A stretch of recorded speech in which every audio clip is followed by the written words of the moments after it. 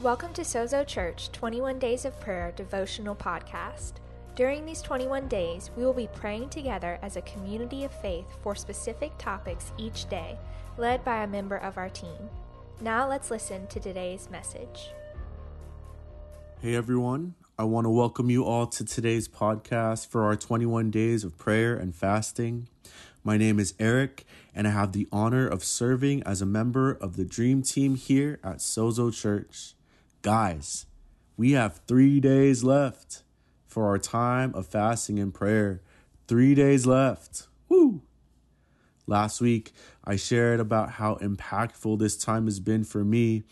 And if you've been tracking along with us from the beginning, I hope you can share the same sentiment that even if it's not getting any easier, you can assuredly say that it's getting better and better. The time allotted to focus on Jesus, to savor Jesus, and to seek Him first at the beginning of the year has been the biggest blessing thus far. So church, keep going. Don't give up. Finish as strong as you started. I've been saying this from jump. We are going to come out of these 21 days so much better than when we started. And I cannot wait to hear all the testimonies of how God moved and did work in your lives. So to recap, we are still in our series called Detox, and each week so far we've had a different focus to lean into. First week was a mental detox, fire. The second week was an emotional detox, fire, double fire. And this week we're focusing on a relational detox. Man, super hot fire, lava status, Taco Bell fire sauce, all of that.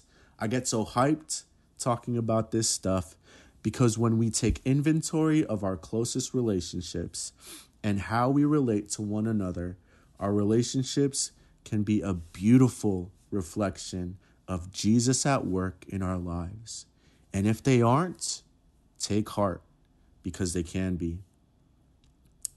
This past Sunday, we heard an awesome message from Pastor Brian Cromer of Queen City Church, and he shared some practical ways to have a relational detox. And I hope that you have been pursuing those, but the one thing that makes a relational detox necessary is something that he made clear and plain. Your relationships will determine the quality and direction of your life. Man, that's so good. I'm going to say it again. Your relationships will determine the quality and direction of your life. Now personalize it. Say it out loud. My relationships will determine the quality and direction of my life. It hits different, doesn't it, when you apply it to yourself? I believe this to be true. Our relationships require a closer look because there's no lone rangering in Christianity. No one's doing this alone. Jesus is enough for all of our needs, but He also calls us to community. From the start of the word, the beginning of the Bible, it says that it is not good for man to be alone. We need people. We need others. During our brief time together today, I want to talk about believing the best in others. Believing the best in others. That sounds nice. But let me level with you, church. I will be the first to admit that I struggle with this. This is not second nature for me. I want it to be, but I got to make some effort here. And we're going to come back to that in a bit, but let's first consult the word. Turn with me to Philippians 2, verses 3 to 5. I'm going to read the Passion Translation for you. It says, "Be free from pride-filled opinions, for they will only harm your cherished unity. Don't allow self-promotion to hide in your hearts, but in authentic humility, put others first and view others as more important than yourselves. Abandon every display of selfishness. Possess a greater concern for what matters to others instead of your own interests. and consider the example that Jesus, the Anointed One, has set before us. Let his mindset become your motivation. Amen. That's good stuff. His mindset, our motivation. And I want to look more into the passage, but let me make clear my point for you today. You could write this down, try to remember it. For us to believe the best in others, we have to see everyone the way God sees us, through the lens of grace. For us to believe the best in others, we have to see everyone the way God sees us, through the lens of grace.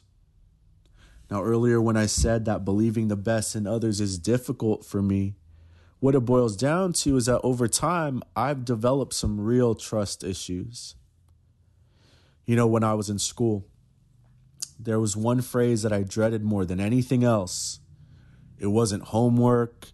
It wasn't news of an exam or a quiz or a test. It was the phrase group project.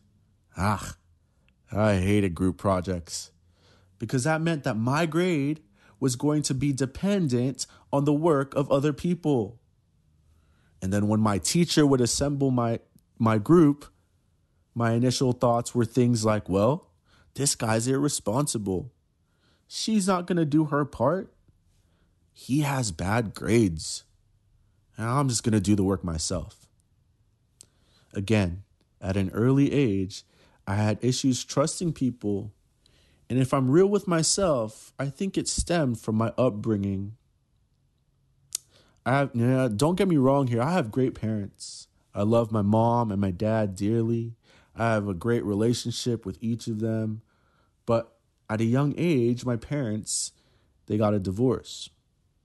Growing up, I would spend 1 week with one parent, the next week with the other, and so on. And whenever my mom or dad would promise me something, whether it be a new bike or an exciting vacation, whatever it was, I couldn't find it in my heart to believe them. I know I was just a child in both of these examples, but they both helped me realize the flaw in my thinking. I attributed to others, to my group mates, and even to my parents, all their faults and shortcomings. I didn't believe the best in them. I wasn't viewing them from the vantage point of grace. Now imagine God seeing us this way, seeing us for all of our shortcomings and flaws, keeping a running tab. But the good news is that He doesn't. He doesn't. He has removed our sins from us as far as the east is from the west, it says in Psalm 103. When He sees us, He sees Jesus, His own Son, in our hearts. And thus, this perspective that God has on us, for us, should spill over into our relationships, into the way that we relate to one another. Our response to being recipients of amazing grace, how sweet the sound, is to do what Paul is saying in the passage. We have to free ourselves from pride-filled opinions. Don't allow for self-promotion. Put others first in authentic humility. Abandon selfishness. Possess greater concern for what matters to others. The great Martin Luther King Jr., who we celebrated this past Monday, once said, "Life's most persistent and urgent question is, what are you doing for others?" That's what our relationship should look like.